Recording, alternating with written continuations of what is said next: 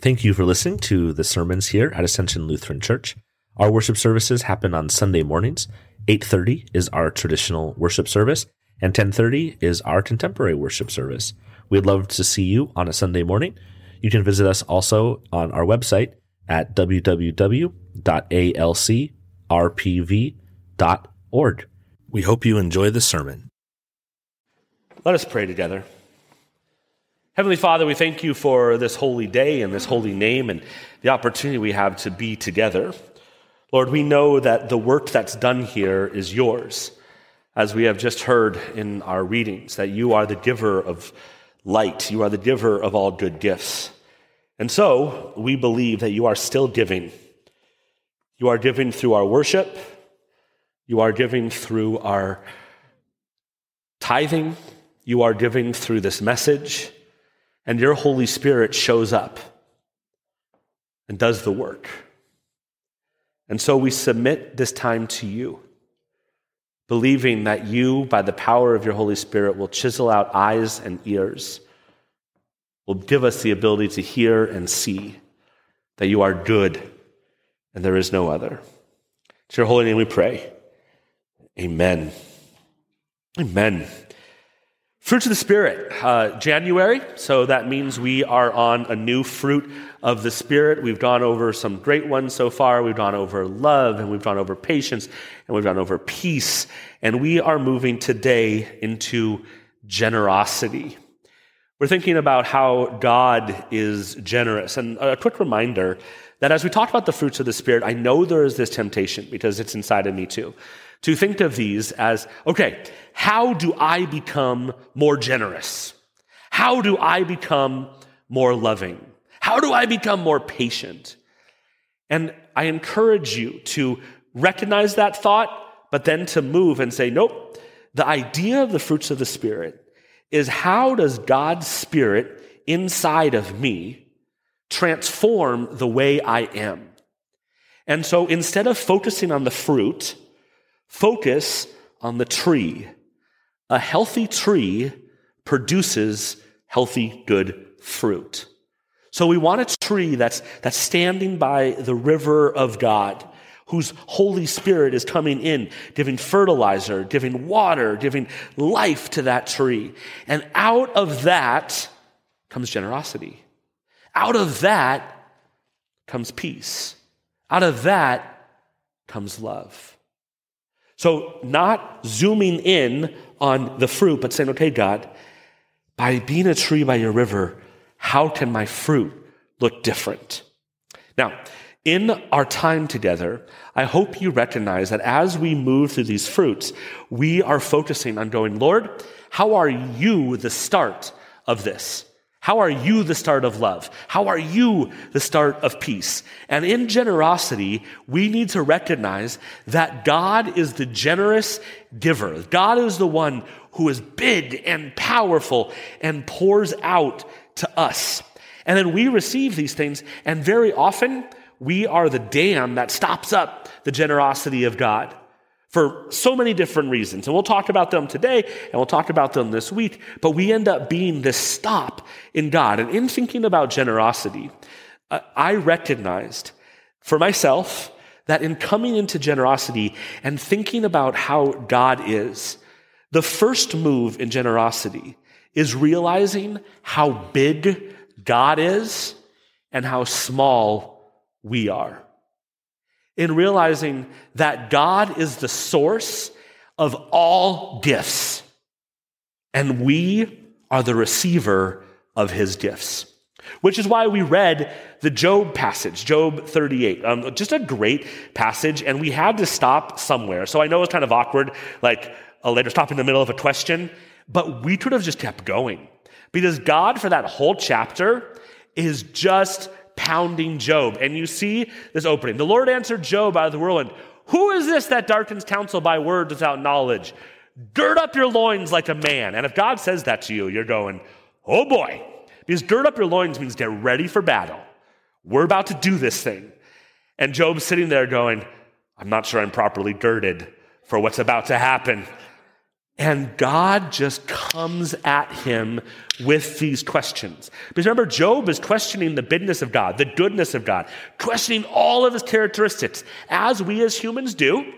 And God's answer is, okay, so remember that time when we were together and we hung the stars in the sky? Remember that? And Job goes, oh, I wasn't there. Remember that time when I held the water back from the shore and caused the waves to break and said, this is as far as you go? Remember when we did that together? Oh, I wasn't there either. Time and time again. This is sassy God, right? Just giving it to Job. And Job's like, oh, right, I'm little, you're big. I'm just this little guy, and you're God. And that position, that starting point, is the start of awe, wonder, worship, generosity. Understanding how powerful and huge God is the start of all of those things. Let me see here. It's usually back here that ends up being the problem. Okay, we'll see if it happens again. In that move, though, in seeing who God is and realizing who we are, there is this thing that we do. And I want to move through this to get to this point.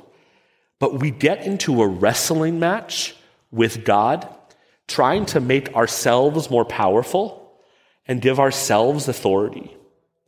Because we don't like being small. We don't like being little. And so what we're going to do to get there is we're going to use looking at the word, this idea of a name.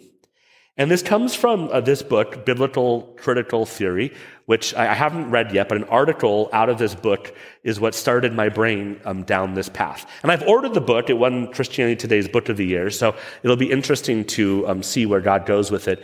But Christopher Watkin wrote this article that kind of started my brain down this path. So we'll have a quote at the end. But I wanted us to go on a little journey to recognize this struggle that we have with the bigness of God and the smallness of us. We're going to start at the Tower of Babel. Creation, Adam and Eve, flood, all sorts of things happened. People are still together, and they get this idea to build a tower up to God. And you see Genesis 11, chapter 4. Oh, need to first do my background. Genesis 11, chapter 4. Then they said, come, let us build ourselves a city and a tower with its top in the heavens.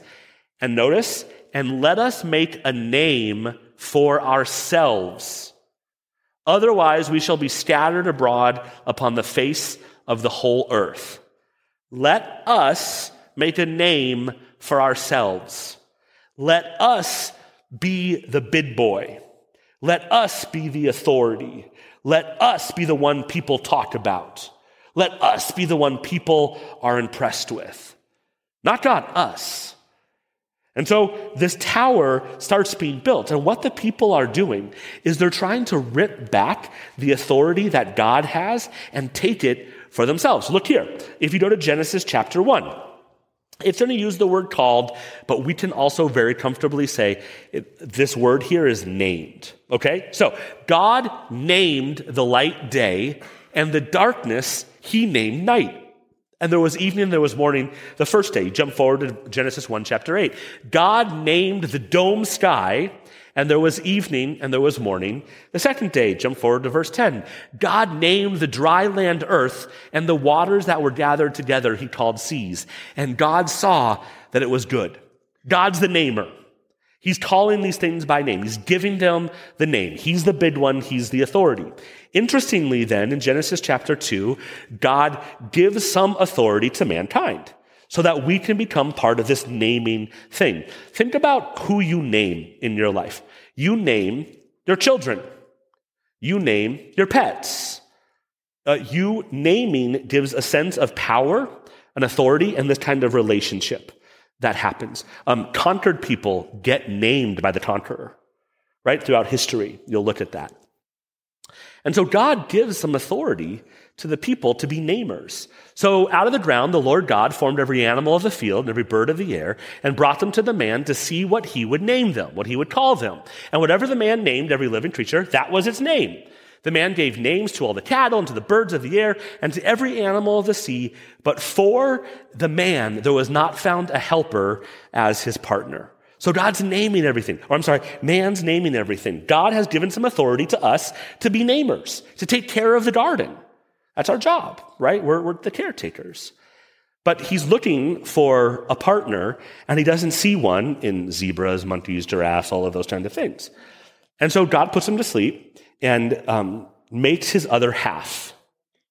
And this is when we see woman come onto the scene. And I've preached on this here, I've taught on it different places, so I'm not going to spend as much time here, but I love this part of Scripture, so I could just go on for a long time. But interestingly, when the man sees the woman for the first time, there's this idea of naming coming back. And I'll read it to you, but then I want us to kind of like unpack it a little bit. Then the man said, "This at last is bone of my bones and flesh of my flesh. This one shall be named woman, for out of man this one was taken." And again, I've preached on this before, so it depends on the verse of the voice you use in this verse as to what is going on here.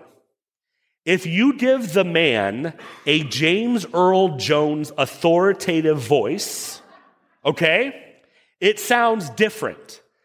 If it's like this, then the man said, "This at last is bone of my bones and flesh of my flesh. This one we shall call woman. For out of man this one was taken." You go, wow, he's got some authority. He's naming the woman. The problem with that is not what's happening at all in the Hebrew. It is not this authoritative announcer, narrator, Morgan Freeman, James Earl Jones voice. No. I want you to remember being 15 years old and in high school and looking across the high school and seeing the person you have a crush on. And that little like bubbly feeling, not little, like we're 15, right? Overwhelming, everything, all-encompassing feeling, this is what the man has. He sees the woman, and with that kind of voice, he goes like this, "Whoa! That one is bone of my bones and flesh of my flesh. Her, do you see her? Everybody, do you see her? She's something brand new. And in order for me, I want to be with her. In order for me to be with her, I'm going to become something brand new. And so I'll be the Ish, and she'll be the Ishna." These words we haven't seen in Scripture yet. They're brand new. They're brand new words. He doesn't define her. He defines them in context of each other. Because he is so excited to see her. This is the voice you read this with. The 15-year-old, passionate crush. Finally, she's here. Oh, what a day. And she likes me. I never had that experience in high school, but it was fun. That's the great part. Yes, there she is. Okay? Now, understanding that and with that energy is why when you move through to Genesis chapter 3 and you move through the fall and the things that separate God and man and the things that separate man and woman, and you realize what's happening is an authority and power struggle in the curses. Your desire will be for your husband, and he will lord it over you. There's a brokenness that comes in the sexes between men and women here. And you understand the incredible passion that this starts with, so that then when you read this next verse I'm about to read to you, for me, it becomes one of the saddest verses in Scripture. Because experiencing the brokenness and the dynamic and the power struggle that happens because of sin, what happens is the man looks at the woman and he says, the man named his wife Eve because she was the mother of all the living. Remember what I said about the power that comes with naming before? It's not until after the fall does he name her. And there is brokenness, I think, inherent in this. That the dynamic that is between us and each other and us and God is a dynamic of authority and power that we're constantly battling with. So then we get to Tower of Babel, and what happens? We want to make a name for ourselves. We want to be in charge. We want to be the ones who everybody looks to as having authority. Not God, us. And this idea of God being God, the Job God, the bigness of God, we can't handle because that means he's more powerful than us, and we do not like that. We do not like being under anything. It is, I think, one of the most basic results of sin is that we do not like authority, and we do not like people having power over us. And so this dynamic doesn't just happen with men and women, but it happens with God and man. And so we see then the author, Christopher Watkins, says this in the article I read, and I'm looking forward to reading the book. If you want to read with me, you can let me know and we can read it together. But he says this. He says, in narrative terms, rather than playing a role in God's story, filling the earth and subduing it, these people want God to play a supporting role in their story as the heavenly antagonist who is ultimately beholden to or vanquished through their heroic self-aggrandizement. There you go. They are not looking forward to what God has planned for them or to the fulfillment of his promises. They are looking forward to the day when they can enjoy all his good gifts as their own while he lays slain at their feet.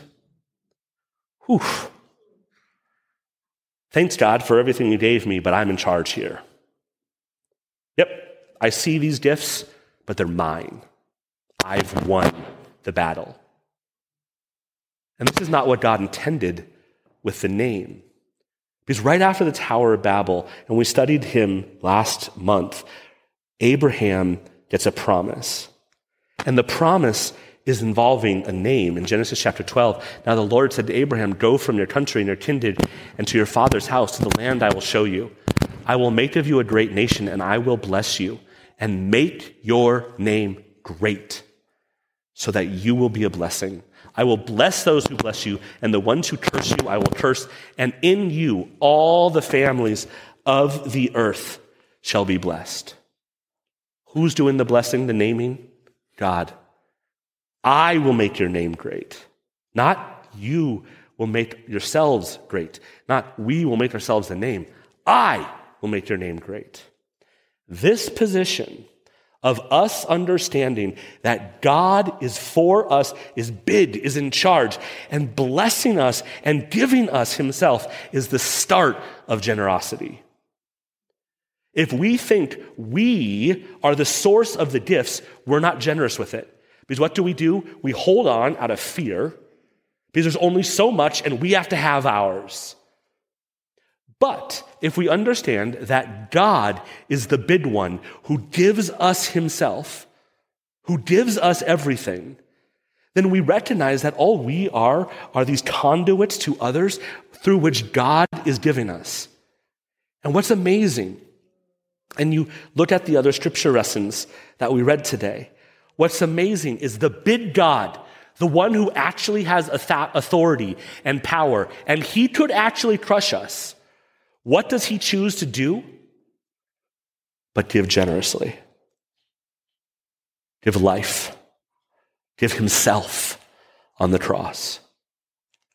James says, don't you know that all the gifts you have, everything you have, is from the Father of lights? The actual one with power. As we struggle down here in our earthly power struggles, as we say, God, no, I'm in charge, God says, I choose to give generously to you to the point of death, to the point where I will give my only son to die on a cross, to resurrect from the dead so that we can be together. He uses his authority and his power for goodness and for us. And then we take that, and because we're afraid of authority and power and being under somebody, we hoard it and we grab onto it out of fear, and we do not live generously because it's ours. And I don't want to let it go. Jesus in the gospel reading. Again, Jesus was way funnier than I think we give him credit for. Because if you heard the gospel reading today, right, he says, how many of you, if your child, if he asks, what's the first one? If he asks for a fish, will give you a snake instead? You're like, no one. If Grace, Hope, or Eyes are like, hey, I'd really like lunch, and I'm like, here's a venomous snake to run from, the image is just ridiculous. Or like, hey, could those hole-in-ones you like to make with the 8 in the middle, would you mind doing that? And Isaac's like, he loves those things, and they're very good. And then if I brought it to him, and instead of an 8 in the middle, there was a scorpion, he'd be like, this is not what I signed up for, Dad. And Jesus looks at us, and he says, and if you who are evil, and you're like, oh yeah, that's me. If you foolish ones, you know how to actually give your children good gifts, how much more would the one who's not worried about power and authority, who's not tainted by sin, who's not stressed about the future, how much more will he give generously to you? He's the generous one. He's the one who it all flows out of. And in this we live. It's in this place we live. It's the reason why we come in, and one of the first moves is realizing how big God is and how little we are. And there's something so important about that move, because we spend our lives in power struggles and trying to get one up over our kids, over our spouses, over our bosses, over whatever it is. But God says, I am actually in charge, and I choose to be generous, to give everything, my only son, for you. So do not be the dam and the block of my generosity, but let it flow through you to others. Heavenly Father, we struggle with this truth because we want to be in charge. We want to be the big one. We understand what the Tower of Babel said. We want to make a name for ourselves.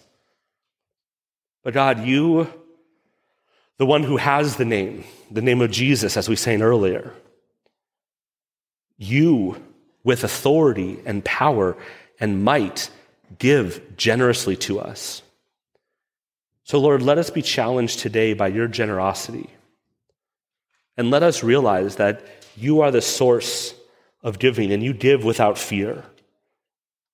Help us to be aware of the ways that our power struggles with you, of the ways our power struggles with one another, influence our generosity. Stop us from being generous. Lord, let Ascension Lutheran be a place known for its generosity. Let us be known for seeing the needs of others and responding in kindness and fullness. Lord, we need you to do this work. Because if it's about us and our sin, we're going to hold on to it as tightly as we can. So Lord, break us of that habit and teach us your generosity today.